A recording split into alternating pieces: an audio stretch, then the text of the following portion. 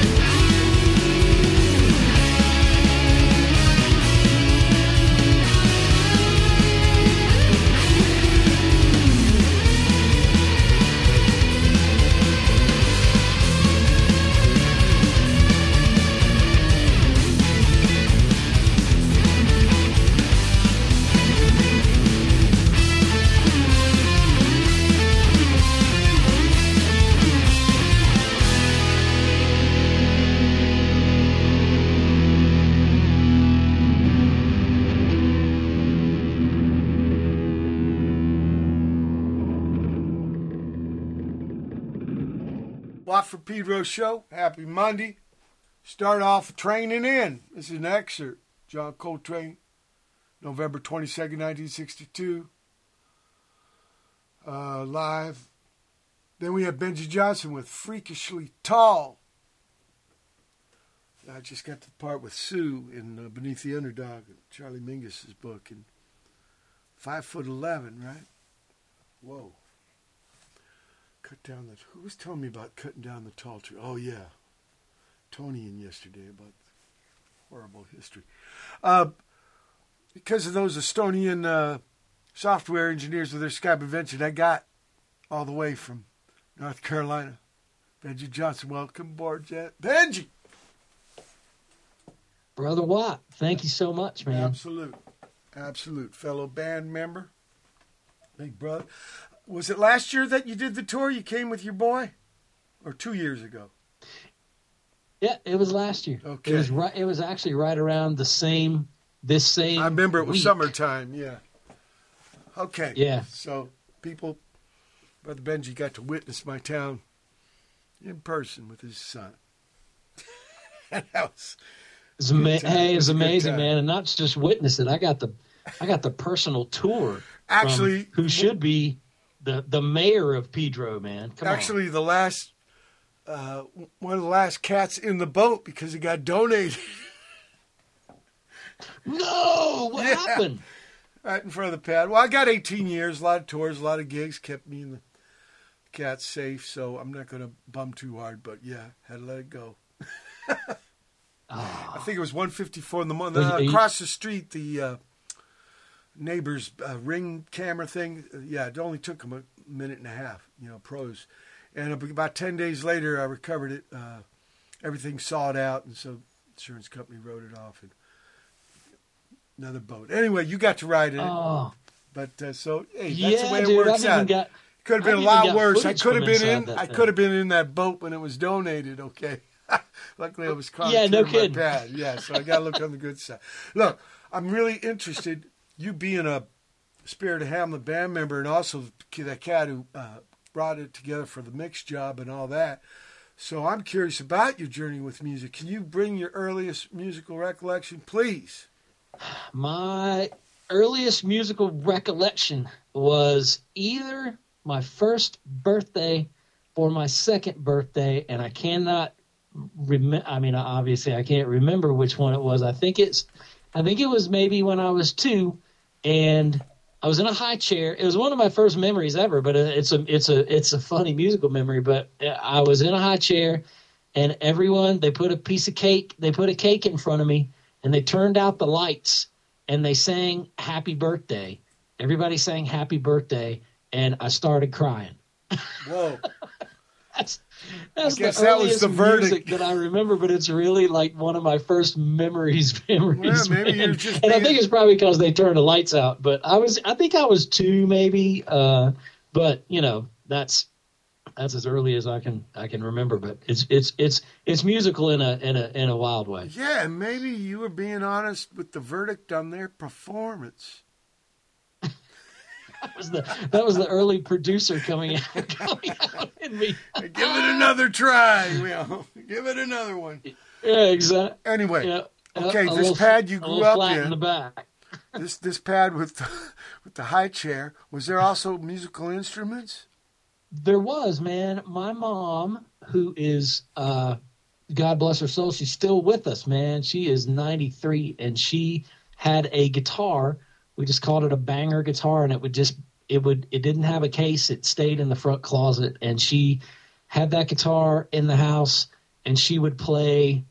She told me she learned 3 chords when she was 7 years old, and she could still sit down today, and her hearing and her sight's horrible, but she could sit down and play those chords and those songs, and from when she was probably, I guess, 6 or 7.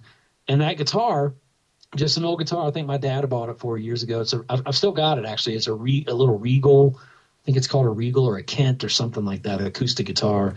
But it was in the house, and she played it like we would mess with it, but it was always just sort of like, you know what I mean? It was sort of like, she would get it out and she would play songs, and so we had that to just get out and kind of mess with. Like I didn't know. I was the youngest of four, so once my sisters kind of got out of the house, there were things that were left behind, like, their record collection and stuff like that. But that guitar, we would get it out every now and then. And my mom didn't know how to tune the guitar. So she would call my uncle, who was this really super badass traveling fiddle player.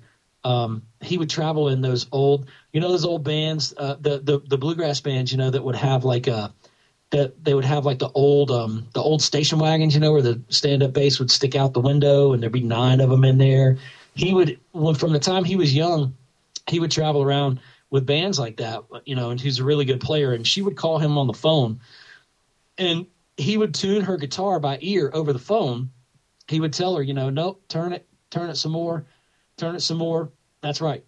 And so I remember watching things like that, but it was always my mom, doing it. And it was I never really took guitar lessons, and that guitar was it was horrible to play. It was like almost discouraging, but yeah, that was around my house, and her playing and singing, was around the house from the time we can all remember, Well, let me ask you about school. Were you in the marching band or the choir, shit like that? Man, I was in the band. We had two. Our school years were kind of different around here because most schools go like 4 years per school, and you go to 3 schools. And we went 3 years per school. We went to 4 schools. So the second school I went to, I think it was 4th grade maybe, or 5th grade. I think they kind of vetted you out for a year to make sure you weren't like a trouble kid or something. But then they would have to where you could join the band, I think in the 5th grade. And so I wanted to join the band, and I didn't know. I had one of my sister's boyfriends played saxophone. That's the only horn that I had ever really seen in real life or heard. And it was really cool. And I was like, well, that's a cool instrument. So in the 5th grade, what I didn't realize was they had a point in the school year where it came time to be, for band classes to start, and for you to you had to order. I guess you had to get your own, you had to get your own instruments. They didn't really have school instruments, so you had to have one. And I saw kids start to come to school with their horns and everything, and I was like, wow, I didn't know. Nobody told me it was. I want to join the band, And they had this. Apparently, they had this meeting, this big meeting in the auditorium, and they had a big assembly with all the students. And they did this sort of group exercise where they would play you a pitch, and they would have you raise your hand if you thought the pitch was higher or lower to the pitch before it, to all the kids in the whole school. And I was probably jacking around with my friends. I don't even remember that meeting, to be honest with you. So at that point is where they weeded out a lot of the kids, like, oh, these kids don't have pitch, or these kids don't care. And then they invited all the rest of the kids that were really paying attention and really looked like they maybe had some sort of tonal, thing to join the band. And I never really got that memo because I wasn't paying attention. So I told my parents, I was like, band class is starting, and I think they told me that. They talked to the people at the school or the instructors or whatever, and they told me that, and I was like, well, can I still be in the band? And they were like, yeah, because you want to be in the band, you can. So yeah, I joined the band, elementary band in 5th grade, and I played 5th, 6th, 7th, 8th grade, through junior high school. And then in 9th grade, I started playing football in 9th grade for the junior high school, and football was the first athletic season, so you had to haul, and I rode my bike to school, so you had to haul everything with you, man. I had, I'm riding down the street at, 7 o'clock in the morning on a 10-speed with a football helmet, a set of shoulder pads, and my books, and a horn case. And I was like, all right, one of these things has got to give. and it became the horn. And that was it alto, tenor? It was alto. Yeah. Okay, I had a Bundy alto sax. Yeah, Bundy. What about the first record you bought with your own money? first full record I bought with my own No, it don't money have to be full. was Any kind of thing. It could be a 45. With my own money. Yeah, because you ain't got a lot when you're a kid. So that's why I asked that. Yeah. So my own money, I want to say the first record I bought with my own money was, believe it or not, it was Don't Say No by Billy Squier. And who was the first gig you saw, first performance of music? First performance of music I ever saw live. Was John Denver.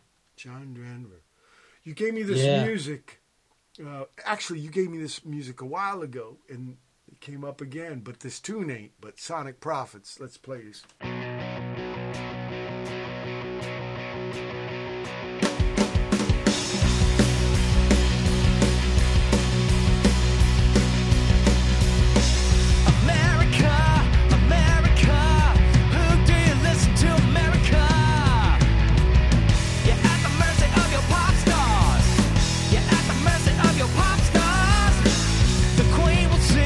The queen will rise, the heads will roll in front of your very eyes.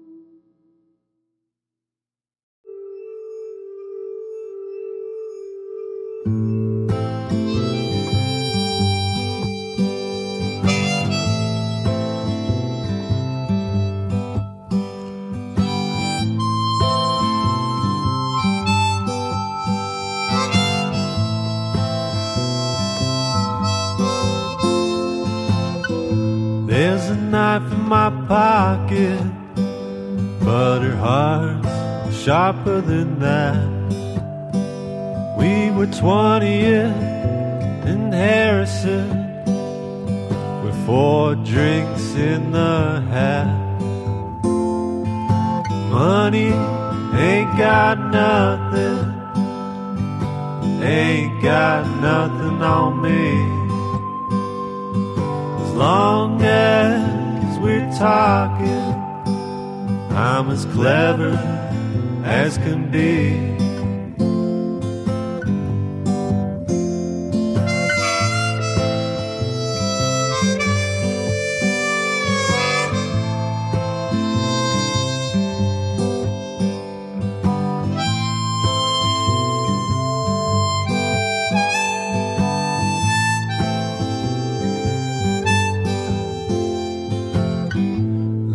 Watched her smile grow as we passed Candlestick, and she peppered up to the sky as we passed the salty brick. A pillow ain't no rest for me, but a kiss on my neck, and I dream a poet's dream. My woman in her boots, my woman in her braids. I love her in San Francisco, I love her in LA.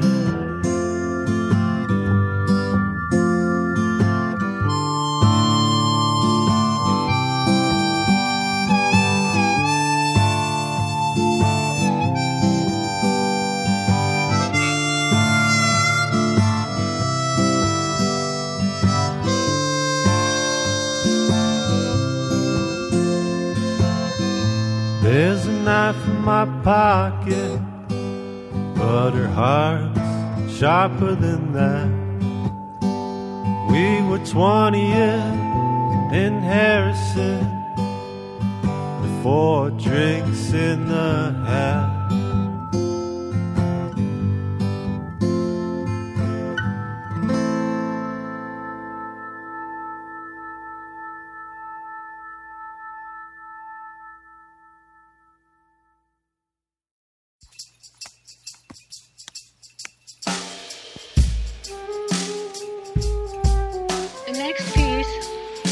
After many talks in cafes,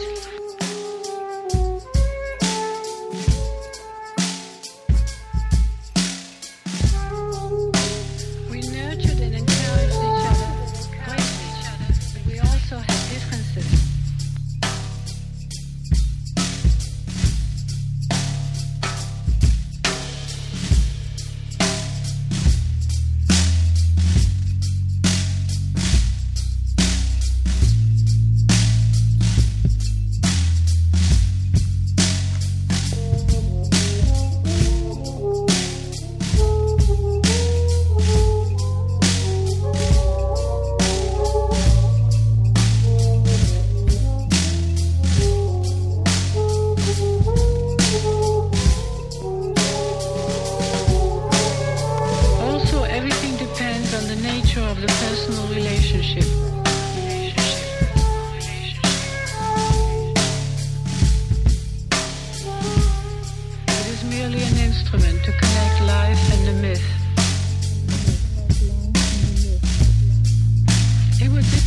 To the truth if they would say that.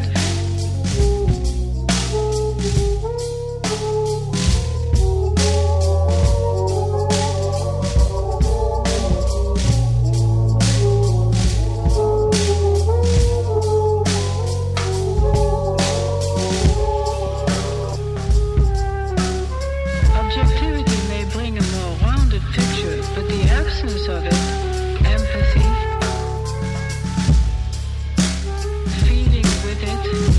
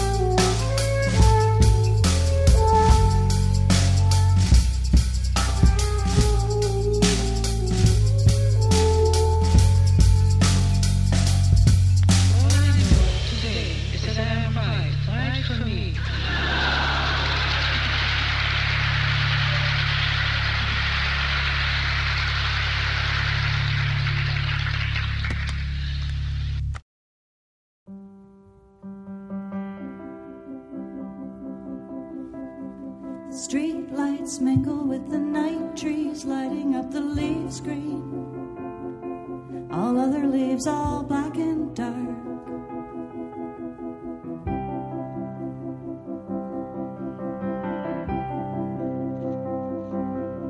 And so I bike home, like for years I've biked home, underneath the street lights, underneath the night sky. I wish I could explain what it's like getting older, feeling things for years and years and years and years and years. Feelings harden into pebbles that I tumble in my pockets as I walk through the gardens at night. We take a bench tour of the gardens at night. I come home a long pender in the water and snow. I look around and everything is all right. And an addict is a person in your neighborhood. Katie Lang is a person in your neighborhood. And Benny and his family are in the neighborhood. And all the nuns are people in your neighborhood. Public dreams are puppets in your neighborhood. Someone stole my recycling box in the neighborhood, so I stole somebody else's recycling box in the neighborhood. We clear the hole for Sarah to the neighborhood. And the firemen shoot water up in the air in the neighborhood. I get $50 this week that I never saw again. I feel like a fool in my neighborhood. My neighborhood. I call the fence. I walk through the gardens at night. Bottle caps and ropes. We take a bench tour of the gardens at night.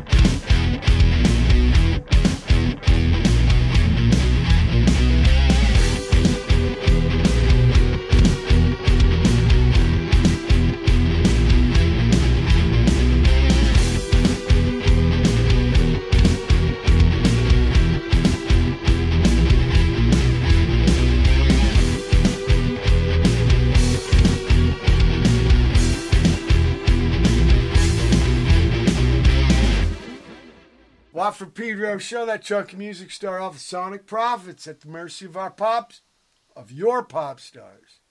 Okay. I guess you'd want your own pop stars to be mercy of, but not yours. Eugene Chadbourne. Are you talking to me from Greensboro? Yeah, man. Okay, because Professor Eugene Chadbourne lives there too, and he sent me this tune this morning called "The Immature Cult," and I put an excerpt. You know, his tunes can get pretty long. Psychobilly guy, people. Purveyor of the electric rake, way back, but he's just down to acoustic guitar. Yeah, man. Yeah. Scotty was telling me he played drums for him for some stuff. After that, from Anchorage, Alaska, Muskeg Mudsuck with Iron Fist. Tim Hill with Candlestick. King Style of the Week. Is that a band name or what? Eerie Boulevard. Veda Hille Sisterhood out of Vancouver, Canada. Not Vancouver, Washington. Watch it when you go on the I-5. You might get fooled with going across the Oregon-Washington border. You haven't made it to Canadian yet. I wonder why they did that. Burst-Neighbourhood song. Somebody you might know. Kim Ware, her band Yaller, called Keycard to Julliard. Julliard, right? This is why Miles Davis left St. Louis to find Charlie Parker. I think one semester. Triola, brand new. Foghorn. mssv. Oh yeah, I got a tour coming up. 30 days from today. Baby Ghost from the 1900s off a new album. It's called Human Reaction. And then finally, Benjy Johnson with Nana versus the Trees. Now, you know the thing about, okay, we learned about football winning over alto sax. So what about the, not graduating school, but afternoon, when you get out of school, do you get into the basement band, bedroom band, garage band thing? Man, when the whole saxophone football thing happened, I think the sax probably sat in the house that whole year. And, you know, my mom was pretty adamant because they had paid, I remember that their payments were $17 a month on it. I don't know how many months they had to pay for it, but, you know, and you know, she wasn't mad, but she was kind of like, you know, need to do something with this thing. There's a lot of money, you know. So we went back up to the music store, and in the meantime, I had met a friend, a new kid that had moved into the neighborhood, and he only lived there like a year. Man, it's like I've actually reconnected with him, you know, and just made him realize, like, hey, man, you don't only live in my neighborhood a year, but you are a massive influence. He had an old electric guitar and amp in his house. So we would go to his house and hang out, and it wasn't his and he didn't play, but I would turn it on and mess with it. It was the first electric guitar I was really allowed to mess with. So when we went to the music store to see what we could do with the saxophone, we traded it in on an electric guitar and an amp. And that started the whole guitar thing probably around 10th grade, I guess, or somewhere between 9th and 10th. But I wasn't in a band. There wasn't a lot of kids. It was so odd, man, because you look at it now and when I say garage band, basement band, bedroom band, like that's like me and D Boone in the bedroom just trying to figure out songs off the record. So I don't know if you call that a band either. Yeah. I mean, I started learning from wherever I could learn from, and it always seemed like, of course, at that point when I was first starting out, that anyone that had an instrument already was better than me. So it was really hard for me to reach out and go like, hey, you want to play together? Because I didn't feel like I didn't know anything to be able to play. But there was another kid. There was another kid I went to high school with in the 10th grade, and he played electric guitar, and his name was Bucky. And Bucky was like, I'll teach you how to play guitar. And I was like, oh, cool. So he called me on the phone one afternoon. This is sort of the same thing you're talking about, just across the phone instead of in the same room, I guess. And he taught me how to play. He played his guitar over the phone, and it didn't sound like my guitar. It had distortion, you know, like it really sounded like the guitar off the records. And I was like, that's not you. That's not, my guitar doesn't sound like that. That's not you. Because he was playing China Grove by the Doobie Brothers. Bow-no, da-da-da-da, bow-no. And he's playing that riff, and I thought he was playing me the song. And I said, man, that's not you. I said, that's the record. He said, no, man, that's me. I'm playing that song. I said, it's not. And so he taught me how to play that day over the phone. He taught me how to make a power chord, put your finger here and put your finger here and then play those together. But he would play them on his amp and they didn't sound like mine. So I knew I had to, my amp was really clean. It was like an old Premier solid state amp or something. It had tremolo on it that was killer, but I didn't care about tremolo back then. I just wanted to rock, so I had to eventually go Born to on the distortion pedals. Born on the Bayou's got some fucking intense tremolo, and it rocks. Very northwest Bayou, but right. I read somewhere where John Fogerty said that was the only tune he wrote for Creedence from a jam. Really? I wouldn't shit you, Benji. Wow. I know you would. I know you would. Man. Okay, but that's bitching. But yeah, I wasn't. No, what I'm getting from this, because your mod learning how to tune from your uncle over the phone, learning China Grove over the phone. The phone's intense in those days for you. So no like bedroom thing, no one-on-one in person thing yet? Not yet, man. Right. I would play. Well, I mean, of course, then then Bucky and I started going to school together. I think we had met maybe that summer before school started. And once we started going to school together, then we would get together and he would show me songs and show me riffs and stuff like that, and sort of how things worked on the guitar and little walk downs and stuff like that. And then I would start to kind of identify. He would show me pieces of stuff, and I would start to identify the sound that he was making with the same sound that somebody else was doing in a song, like in a real popular song or something like that, a guitar part. And I was like, oh, that sounds exactly what he was showing me.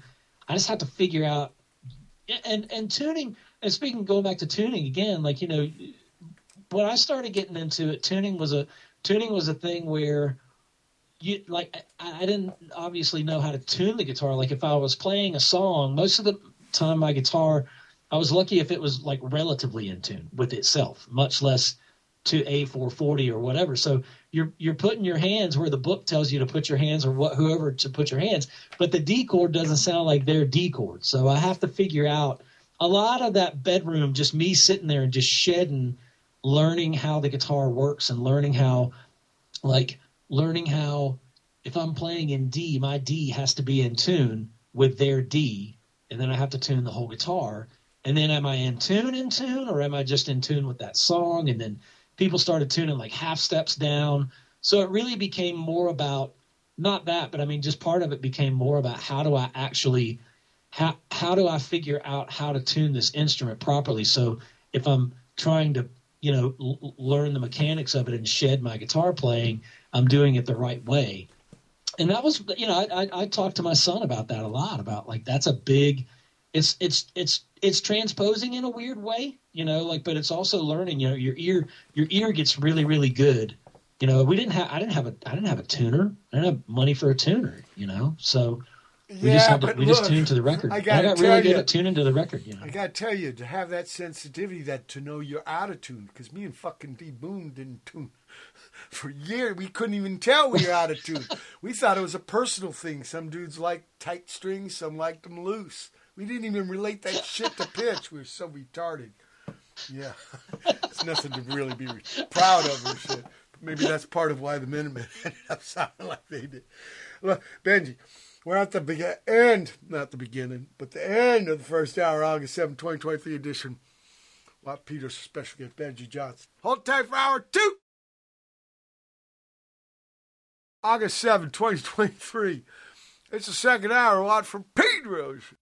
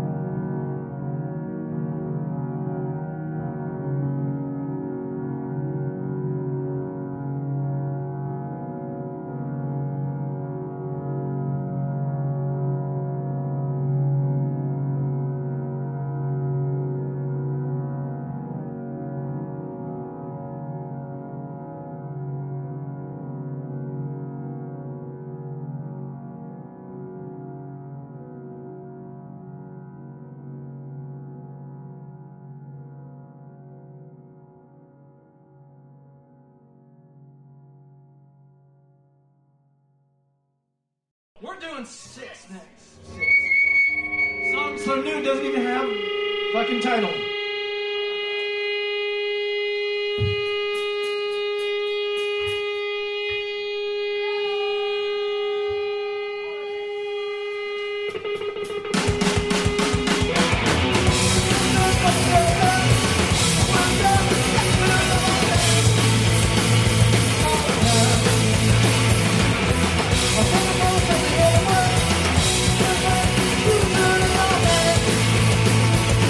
Thank you.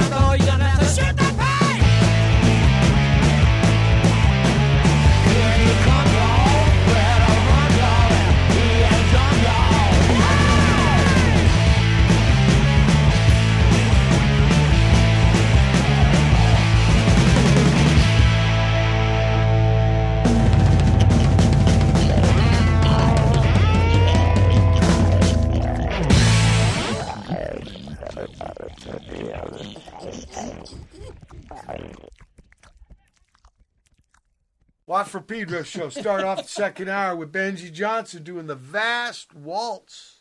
Not just any waltz, people. And not the last one either. You know that pad in that documentary? That's where the Portal for Power guys used to prac when I was helping them out. I don't know, 20-something years. Really? Yeah, where Rick Denko goes, hey, this used to be a whore. And yeah, it's got all these little rooms in it and shit. Anyway, Tom Hall, after that, dualistic ordering of events, has 56 miles from Pedro, one way. But it was worth it. They're beautiful. Wow. Dualistic ordering of events, Tom Hall. Mazinga, live. Song called Six. They just wrote it. They didn't have a title yet, right? Live, June 4, 2023. RO4 out Tokyo with Imperfection, brand new. 100 Flowers, reissue. I'm Like You. Yeah, they were called the Urinals, right? And so they changed their name to 100 Flowers so it'd be easier to get gigs. It didn't work. Went back to Urinals. Benjomatic. Now, this is something I got to learn about, benjomatic, but later on. Shoot That Pig. Okay, so when do you get in a band, Brother Benjy? Man, my first formal band that really we got all together, I was probably 19 or 20 years old. I was in college, and we I had a kid that lived in the dorm next to me. A buddy of mine, he had guitar, and we taught each other how to play. I taught him how to play a lot of stuff, and we would get together in our dorm rooms, man, and we would just shed tunes, but we didn't have a band. And then a buddy of mine in college, another dorm person, not roommate, but a friend of mine from college had a buddy of his that lived in Charlotte, which is about an hour and a half from our school. And he said, he's a great drummer and he plays all this stuff. He knows all this stuff that you guys are playing. You should get him to play with you. And I was like, well, shit, I don't know him. You know him. You should get him to play with me. So he has this guy come up, incredible drummer. And at that point we were living in a house and it had a garage in it. And that was like my first garage band, but I was probably 20, and so it was me and him. There's a cat named Scrabby. Me and my buddy Scrabby. His name was Mark Scarborough, but they called him Scrabby, which is a great name. And then Gary was the drummer. And then we had a bass player named Brian Hille. I gotta say, we didn't have a singer like a lot of bands. It's got to be a better name than Scabby. It's probably a better name than Scabby or what was the other one I was thinking? But yeah, nicknames are bitchin'. Right. Yeah, and you're right. A lot of bands don't have singers, right? Because you're playing stuff. Or were you starting to write material yet? Man, I was. We learned covers, but I was all about I wanted to write and I wanted to start. I wanted to write because it's just I wanted to see, number one, can I do this? Yeah. And but not having a singer, it was always weird, back then, because when I came up playing, the guitar player, just so many bands that I listened to, the guitar player was only the guitar player in the band. You had a singer, had a lead singer. I didn't listen. I mean, a lot of stuff that I listened to just didn't have the guy that played guitar and sang at the same time. And I never really fashioned myself to be a singer until later. And then, so I was like, we have to get a singer, and there was never a singer. So we just ran tunes instrumentally, man. We would learn tunes down cold with no vocals and just learn them down tight, cold, and just run them and run them and run them and run them. And then we got one of our professors in school to sing for us at a battle of the bands. And it was great, man. It was that was like the gateway drug to all this stuff, man. And then we had a singer. We had a singer come up from Charlotte. Are you saying that Battle of the Bands? And he sang with us Are you saying that Battle of the Bands gig was your first gig? That was my first real gig, yeah. Okay, it sure was. And was it? Did you win? No, but the band that won didn't play music like we did. But the reason that they won is because their singer, they were a three-piece, so they had a singer, guitar player guy, kind of like D Boone, but that cat could talk. And they sat down little sections, and he'd talk to the crowd. And there was a part where his guitar came unplugged or his volume knob went bad, and he played it off so good, dude, and never missed a step. And I was standing there like, we're going to lose because this motherfucker knows how to work the stage, and it doesn't even matter how bad or good their songs are. Not just work the stage, but work the room, because he was working the crowd, right? Yeah, he really was. So you're not saying I thought you were going to say the contest was fixed, but he just had charisma, right? Okay, that's beautiful. He was great. Did you guys have a name for this band? I ended up working with him for your band. That very first band was called Backseat Romeo. Yeah. Yeah, don't fault me for that one. It wasn't my fault, but I did agree to it. It's okay. Look, you gave me some more benjomatic. We got to learn about that later. Gary Busey, crazy.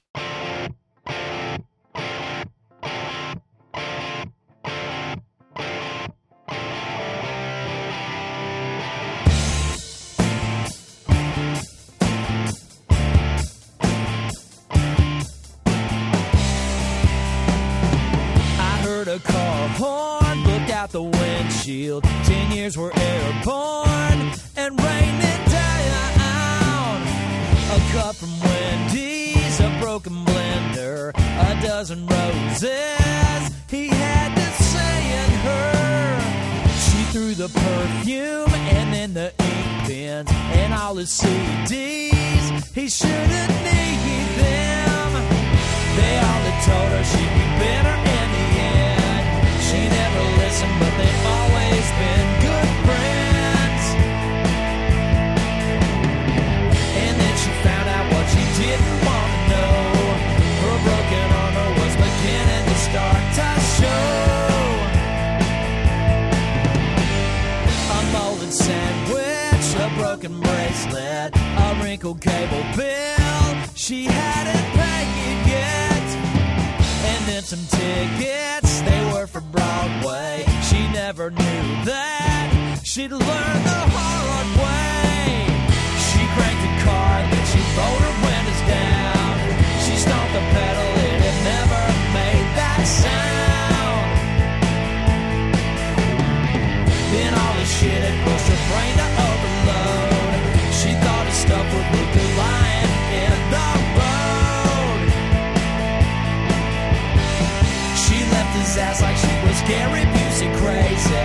She never said that she would go without a sound. She liked the whip while going out the window. She likes to watch it as it's blowing all around. She left his ass like she was Gary Busey crazy. She had a strong connection to the other side. They always said she was the saner of the two. She went straight there without the motorcycle ride.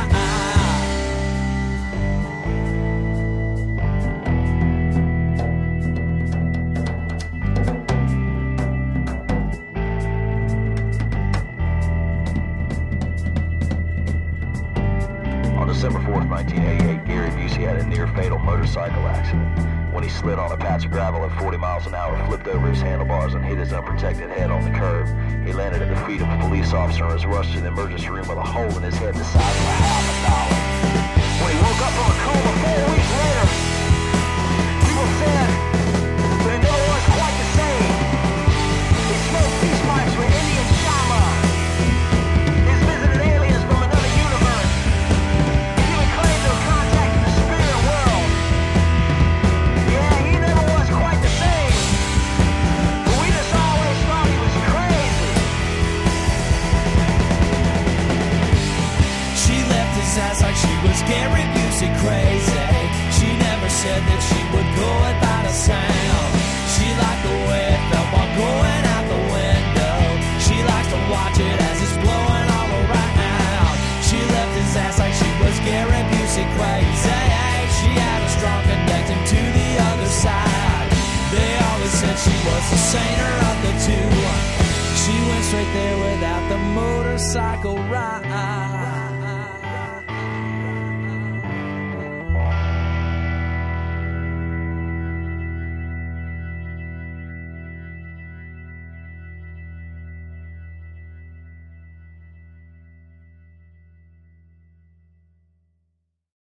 The man that flew all the way from the sun.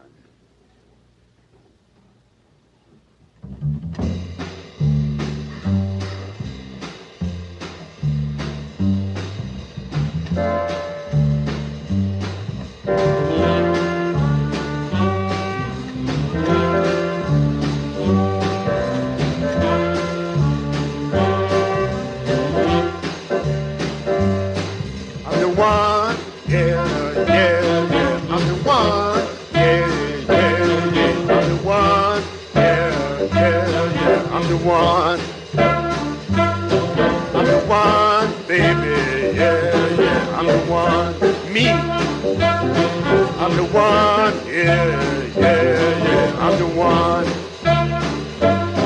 I'm the one, baby, yeah, yeah, from the sun. I'm the one who here from the sun. I'm the one who here from the sun. I'm the one who here from the sun. I'm the one. I'm the one, yeah, yeah, yeah. I'm the one. One. I'm the one, baby. Hey, I'm the one. Y'all none. Y'all none. Y'all none. Y'all none. Y'all none. Y'all none. Y'all none. Hey, hey, y'all none. Honeycomb, baby, honeycomb. Honeycomb, be my honeycomb. Honeycomb, yeah, yeah, yeah, honeycomb. I'm the one, hey, hey, from the sun. Shiny sun, yeah, yeah, yeah, that sun. That sun, yeah, yeah, yeah, that sun.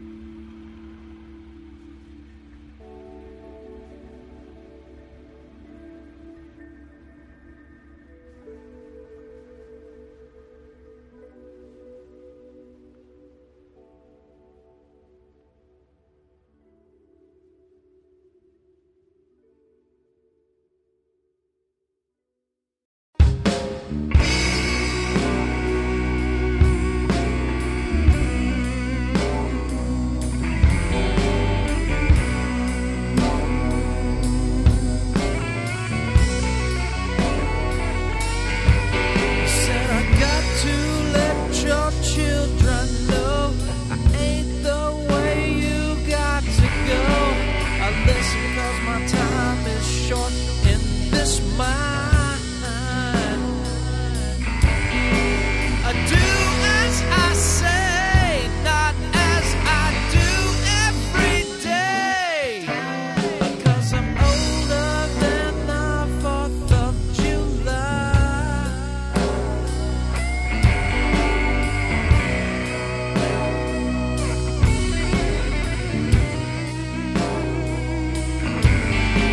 Something is wrong with me. I can see through the burning trees to a light that was unseen till now. This won't last long. I say undo all your wrong. 'Cause I remember that I showed you how. Devil man, he don't understand. He's been taking down pictures and hanging on sand. A devil man said, reach out my hand, 'cause tonight he won't remember me. Wants to know why he'll never be.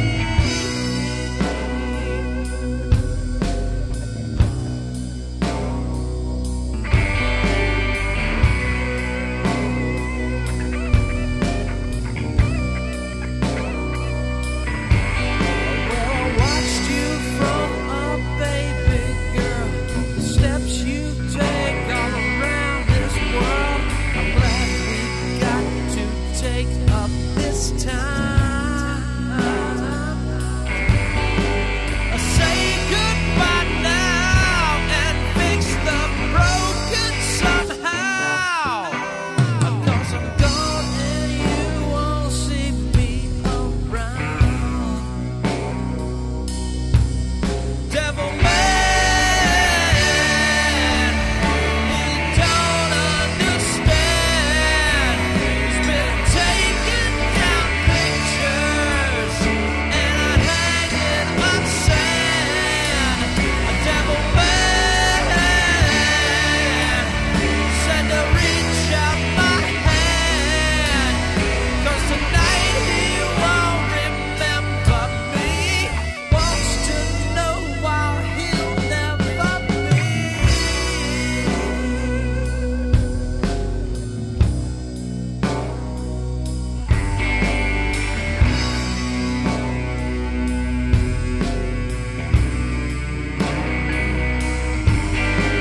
Something is wrong with me. I can see through the burning trees to a light that was unseen till now.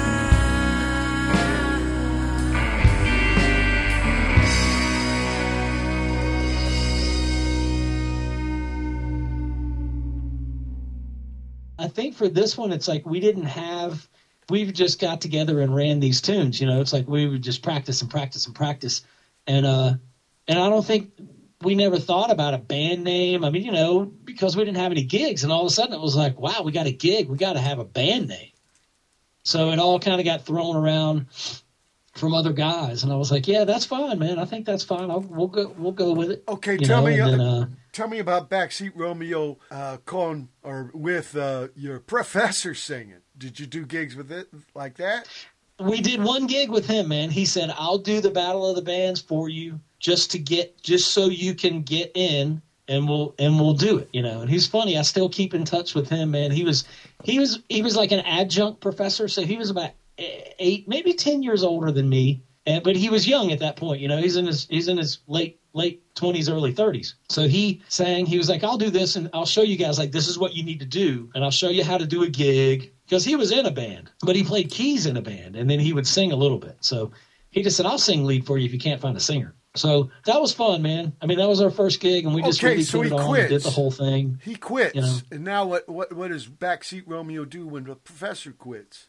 We had two more gigs that we did, And we did them at a place. And I went to school at Appalachian State in a town called Boone, North Carolina, which is a tiny town. It's not as tiny now, but it's still, you know, you ain't gonna build up the side of the mountains. So it just sits in a little valley and it can only get so big. But anyway, so we played at a little place. It was they had a nice stage in there, and you know, bands would come through and play there. So we played 2 more gigs, and this was my first introduction to really dealing with, quote, singers. Like, singers get a bad rap, but I mean, you know, and some of them that just are, you know, like my friend used to call them stick singers, because they just stood there. They were just a stick. They didn't have anything. They didn't have a guitar or a bass. They were just a singer. So they just looked like a stick standing on stage. So she would call them stick singers. So he was a stick singer, right? So he drives up. So the first thing is, he never comes and practices with us. We run all these tunes down cold. He's like, yeah, I know all those songs. And I was like, oh, great. You know, so this guy comes in. And I mean, man, he was the biggest rock star, you know, and all that stuff. And we go in and do the gigs. And it was just, you know, it was kind of a pain in the ass because, you know, we're all, you know, we've booked this thing ourselves, and we kind of want the, you know, and the guy shows up that afternoon, and I think we ran the set maybe twice with him, and we're like, okay, let's go do it, you know, and we did it, you know, it was good, but it just became like, you know, like I was already dealing with the singer thing. Like, hey, is this guy will he come and do another gig with us? You know, like he's going to grace us with his presence. So, you know, once we all kind of graduated from school, that band kind of dissolved. And then I got into a cover band situation in Greensboro. I got cut. It's odd because, you know, you think back then it seems like it was all like, you know, Pony Express as far as communicating with people as opposed to nowadays, you know. But I got home and I'd been out of town for 4.5 years, never played in a band guitar. And I got a call a week later, and there was a guy, and he was probably in one of the bigger bands that got to play around there. And he was like, hey, man, we need a guitar player. And I heard you're a badass. And I was like, the hell did you hear? I'm a badass. I don't even live in this town. So I went out and rehearsed and ran down like 35 songs with those guys. And then we played for 2 or 3 years in all the clubs around there. And I met a really good friend of mine named John Ray. He did the same thing. He called and said, hey, man, I hear you guys are looking for a bass player. I was like, you live 2 hours away. How did you hear I'm looking for a bass player? Like, the guy just quit like 2 days ago, and we don't talk. So he came down, played with us. It was amazing. And I just saw him 2 weeks ago again in Nashville. He lives in Nashville now, but he was just an incredible bass player. And he got me into the original thing, like really trying to write.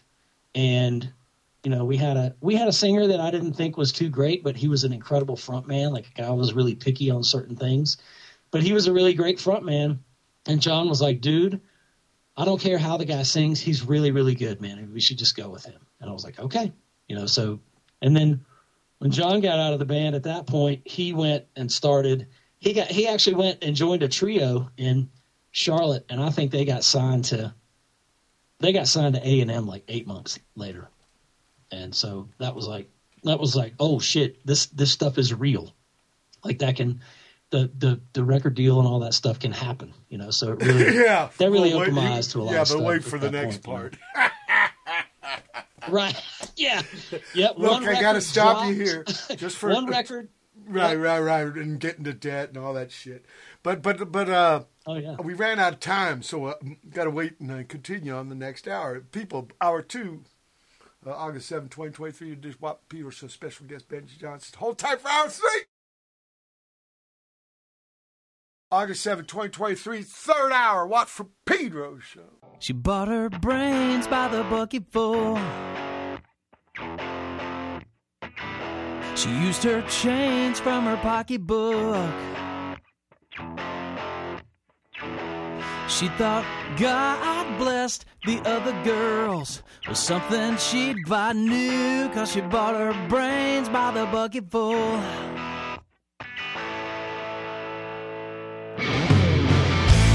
When she went to bed at night, she knew something wasn't right.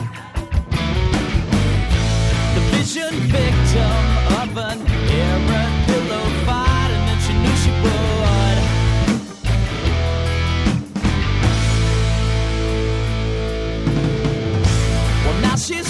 cruising down the street. Well, who knows who or what she'll meet?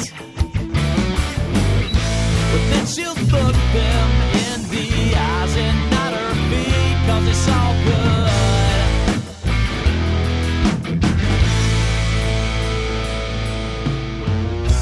Summer camp, it seems so long,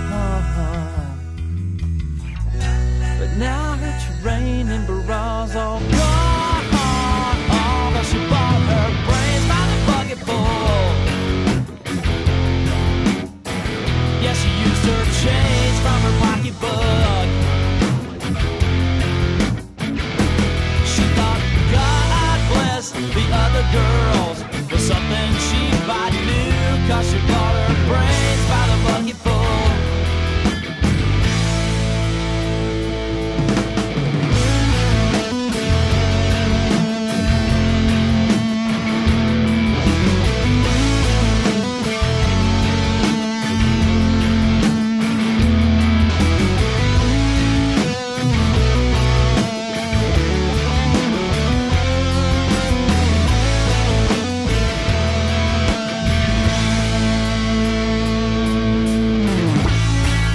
Drive-through, she upsized to a bigger, better cup size. Now she's not just a small fries.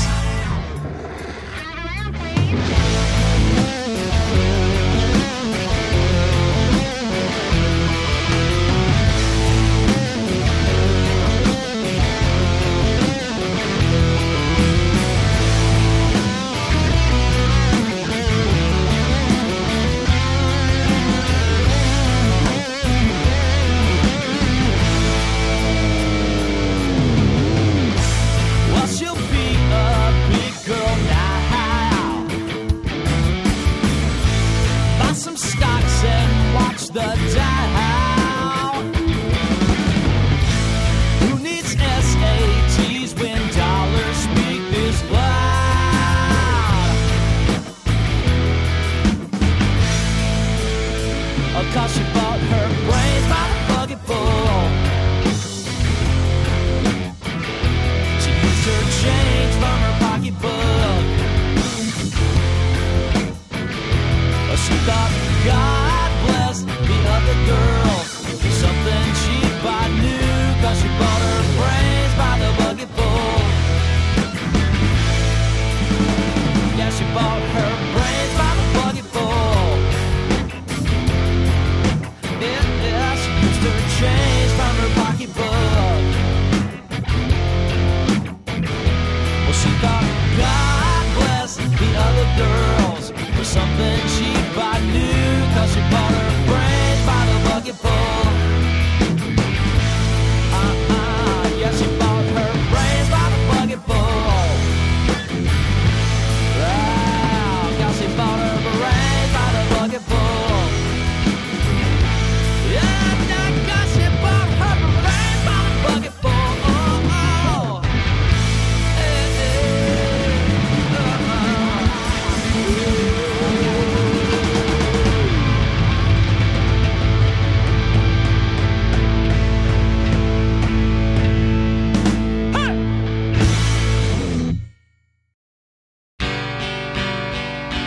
Rest at night, the sun from shining,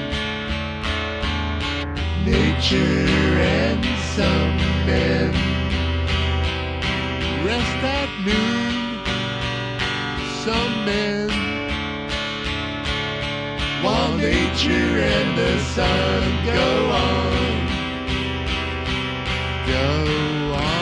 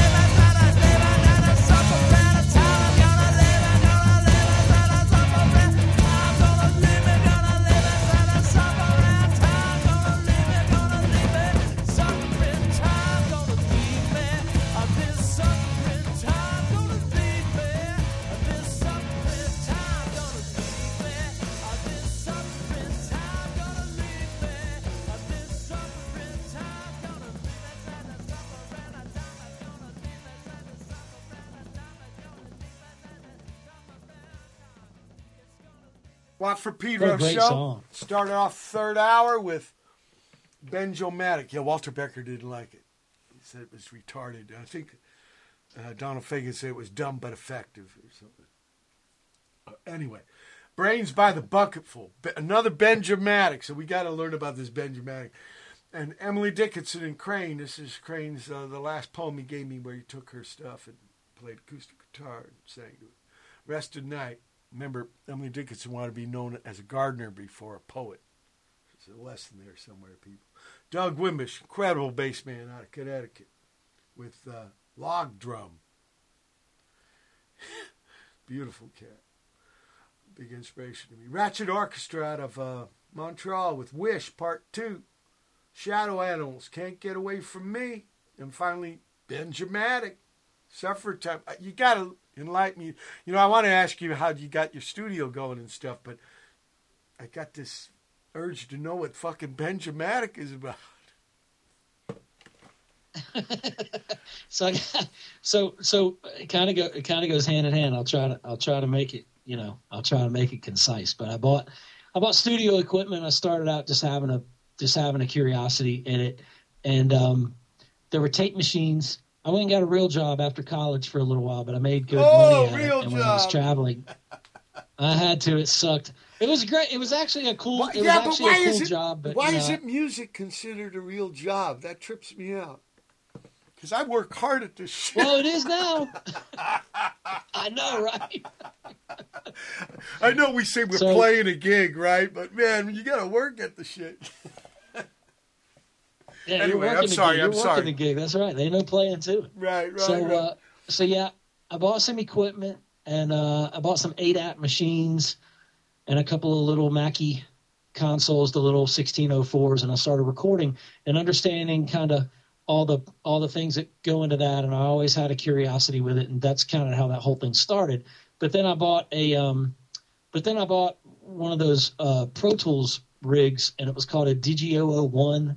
And I bought a Mac computer probably in 99 or 2000, and I started doing that thing. And after I bought the Pro Tools rig, I was doing some other recording. I was doing some classical recording, which that's a whole other thing, man. I could go an hour on that. But so when I bought the Pro Tools rig, I kind of had to figure out how this whole thing worked, but I didn't have any bands to record. But I had to figure out how it really worked before I recorded any bands, before I said, hey, come on in and let me charge you some money, and I don't know what I'm doing. So I would sit there with Pro Tools.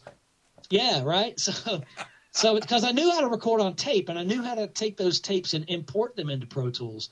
But recording directly into Pro Tools and just making sure I was getting it right was – and man, it wasn't really – Pro Tools wasn't really what it has become now. It was very basic. It was like recording to a tape machine that you could edit on, but the editing was archaic. I used in 1997. I used version 1.1.1, and I just used it for sound effects, so you could move it around. Yeah, on my first opera, because the graphical thing, you could put sound effects wherever you wanted using your eyeballs.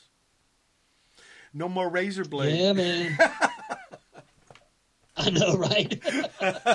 So I got that Pro Tools rig, and I sat down and I started trying to use it and kind of figure out, like, I understood how to import drum loops off of these things called Acid.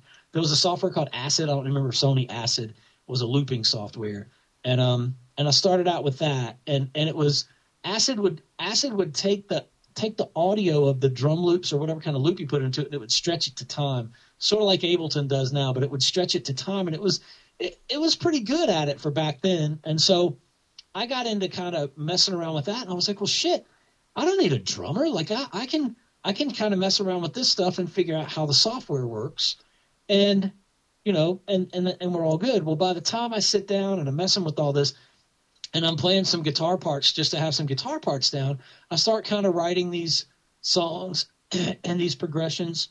And I was like, wow, it's kind of like I'm writing songs.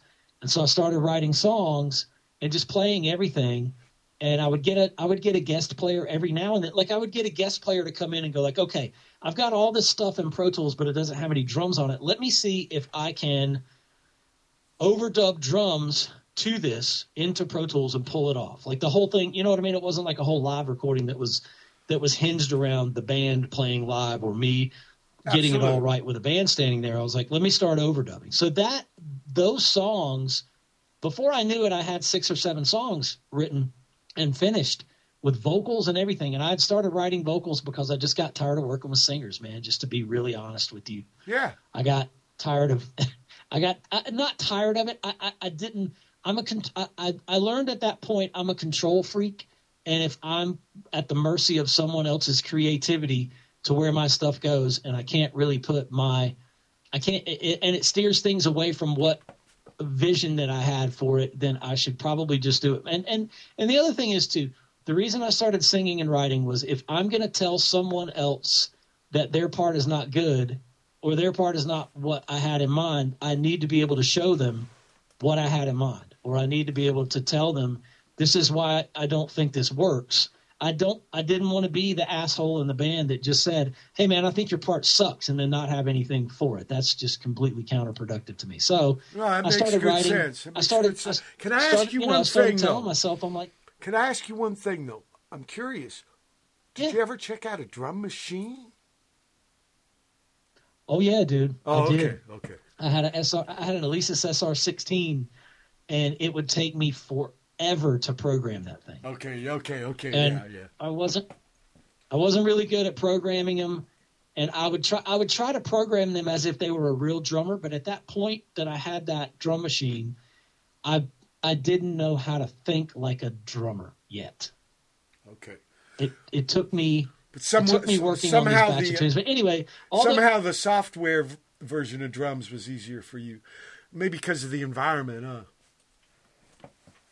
Yeah, it was, man. It was, and it wasn't MIDI. Like I didn't know how to do MIDI. I didn't know how to do anything MIDI. Like MIDI was I understand. It was all inside. It was strictly just all audio. Yeah, it was just inside the Pro Tool world. I understand. Yeah, it was just loops. It was like audio drum loops, that would stretch to time or whatever. But yeah, so all those songs that I started writing at that point, I played and sang and wrote everything on them. So I tried to do like a Prince thing and just say like, okay, here's the whole tune. I'm playing it like I would read about Lenny Kravitz doing it. And I thought that was cool. And I thought, I think I can do that. And if I'm going to fail at something, I would rather fail doing it all myself. And, I wasn't worried about succeeding. I just didn't want to fail at it. And people would hear the songs and say, shit, man, that's really good. And I was like, really? I was like, you really think this is good? And they were like, this is really good. So I'd play them another one. They were like, is that you? And I was like, yeah, that's me doing everything. So I finished off those 6 or 7 songs with enough to make it a release of 10. And then I put out a CD, and then I put a band together to go start playing. And then that scared the shit out of me because I had never been a singer on stage and play guitar at the same time. But I was just like, well, let's go. And I just did band rehearsals and put a band together and started taking out and playing it. And that's just sort of what I've done since then in different iterations. Now this band was benjomatic? Yeah, that's what I called it. Okay, can you remember the first... I just called it benjomatic. Can you remember the first benjomatic gig? I can. It was in Burlington, North Carolina, and it was at this little thing where they had maybe 4 or 5 bands, and a buddy of mine that was playing bass for me at the time, I think he got it, maybe. I mean, I may have gotten it. I don't know. I may have gotten the gig, and it was in the parking lot of a Food Lion grocery store. And it scared the shit out of me, man. Like, I mean, I'm just sitting there in front of people like, all right, I'm getting ready to play and sing these songs. And I was probably damn near 30 years old at that point. Now, what about, you ain't got the fucking Pro Tool rig doing the drums. You have a live drummer, right? Oh, yeah. Yeah, live drummer, live bass player, and I picked up another guitar player because I would put guitar parts on the record that needed to be on the record as opposed to, like, who do I have in my band? Like this doesn't sound like me. Bands will come in here and record all the time, and they'll be like, I don't want to put a second guitar because we only got one guitar player in the band. And I was like, okay, well, if you can pull it off. But the song the song always needed what the song needed. So I got another buddy of mine to play guitar to play second guitar. Mainly so if I screwed up singing and playing, I had somebody covering my ass on guitar. Now, how would you rate that first gig of Benjomatic with the first gig of Backseat Romeo? It was like two different worlds, man. I mean, my first gig with Backseat Romeo was my first gig. Like, okay, well, that makes total sense. Yeah, I was excited. I was scared, but I was excited because we had rehearsed. And with this band, I had rehearsed, but I felt like I was doing something that was like uncharted territory to me, you know. And it was something that I keep coming back to telling myself nowadays is because I kind of, a few years ago, man, I just kind of stopped actively booking gigs. I said, if people want to call me and they want me to play, I'll come and play. But I keep going out and booking these things and just working myself to death to feel like I'm doing them to really feed my ego. Plus, it didn't feel dangerous to me anymore. Does that make sense? Like when you go out on stage, I want something to feel dangerous, like new enough to where there's some portion of it that I'm flying by the seat of my pants.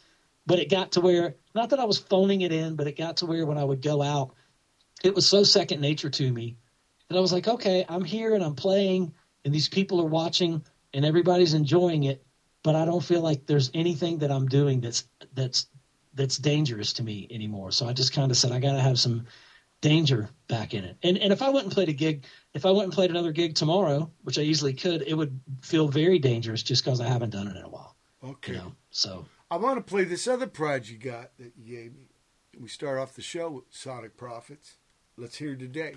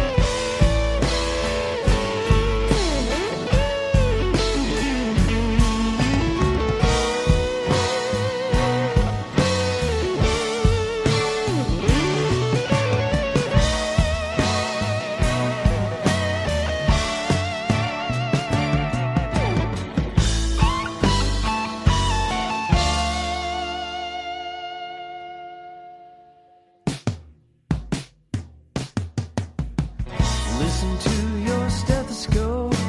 The sound it makes gets thrown a roll.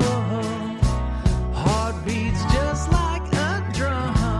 Heartbeats just like a drum. Tighten down all loosened things, even ones you didn't bring. 10, 9, lift off, please. 6, 5, lift off, please. Today is the day when you wipe it away. Time machines that go between the fabric of your broken dreams. Countdown, initiate. Countdown, initiate. Countdown, initiate. Countdown, initiate. Countdown, initiate. Countdown, initiate.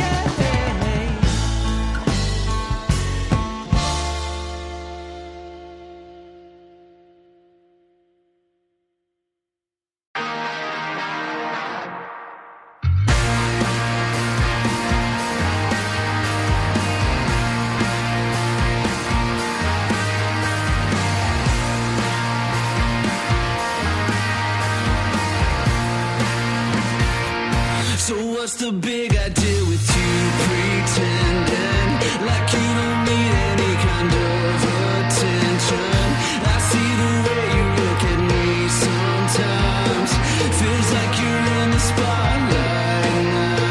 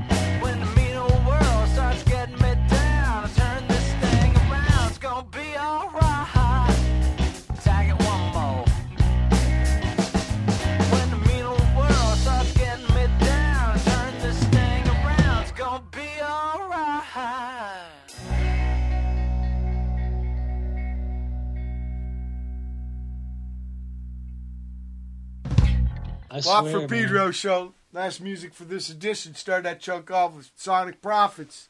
Doing Today. Then Crenshaw Pentecostal. This is a Charlotte band. In fact, the bass man I know because I conked his pad last tour. Jeremy. You know this cat? Jeremy, the $1 Million Movie Man? That's his regular band, but he just joined these Dude, cats. I know their drummer. Their drummer comes in here and tracks. Okay, Crenshaw okay. Small world, right? Badass. Such a competition to Scotty Irvin. Okay. Great band. And we had Moon X after that with New Prometheus. That was Pretender from Crenshaw Pentecostal. Finally, the Sonic Prophets with Gonna Be All Right. That's very reassuring. I like that title. When do your titles come, Brother Benjy? When you compose it? What is your composition process, by the way? Do you have a big trove of lyrics? Do you have a whole bunch of little bits on your leash where you do, what's it called, voice memo? Man, it's from every corner of wherever it can be from now. It could be a title. It could be most of the time if I get if a chorus comes to me, I can stick it in a phone. Sometimes it all happens, Sometimes the music and everything just pops up in your head, and you think, "Well, shit, that sounds pretty good. That must be somebody else's song." And then I rack my brain, and I'm like, "That's not anybody else's song." It's just, and so I'll put them down, idea wise, and then I'll have songs I sit down and I try to record like I've got it, and then sometimes it takes forever, and I'll have a whole piece of music, done. But I don't know, man. I mean, that song that you played earlier called "The Reaction," that was last edition. Yeah, that was that's the Sonic Prophet song, that's a band that I put together with a guy named Roger Kors, bass player, and a drummer named Kelly Pace.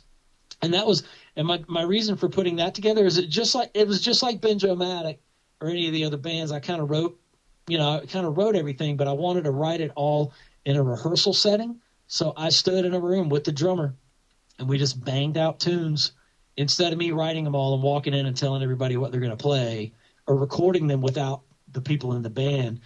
I did that one that way. And that lyric, the first lyric to that song is, "It ain't about the money till you ain't got none." Sure. And that was from playing with a guy who really wanted to go out and play gigs, and we did some duo kind of gigs with Benjomatic and him. He was an incredible harmonica player, and he would always tell me, just book the gig, man. And I was like, "Well, it pays this much," and he was like, "Man, don't worry, it ain't about the money, man. It ain't about the money." And I was like, "Okay," and then I would book a gig, and so I booked some gig that wasn't paying too great. And he's like, "Damn, man, what, you expect me to go out and play these things for free?" And so that lyric, "It ain't about the money till you ain't got none." It's kind of like was a literally quote. it was a quote. Yeah. So and then this cat rapping out, he's rapping out both sides of his mouth. Some people, they use language not to communicate, but to put out a front. I hate that. I don't want to say that I'm cynical or disappointed in humans, but sometimes I am. Sorry. Some days, man. Yeah. But some days you get a good song. You get a good song out of it. So. Yeah. But is Sonic Prophet still going? Oh no, this cat didn't last, right? You made the band to sing about him. Yeah. Okay. It kind of busted up. Well, that actually wasn't the guy that I wrote that about or got that lyric from wasn't that band that we were playing with. But the bass player in that band was Roger Kors. Do you know a guy named Unknown Henson? Oh yeah. Do you remember the act Unknown Henson? Yeah. Yeah. So Unknown dresses up like Halloween. Roger, the bass player for the Sonic Prophets, was Unknown Henson's touring bass player for 14 years.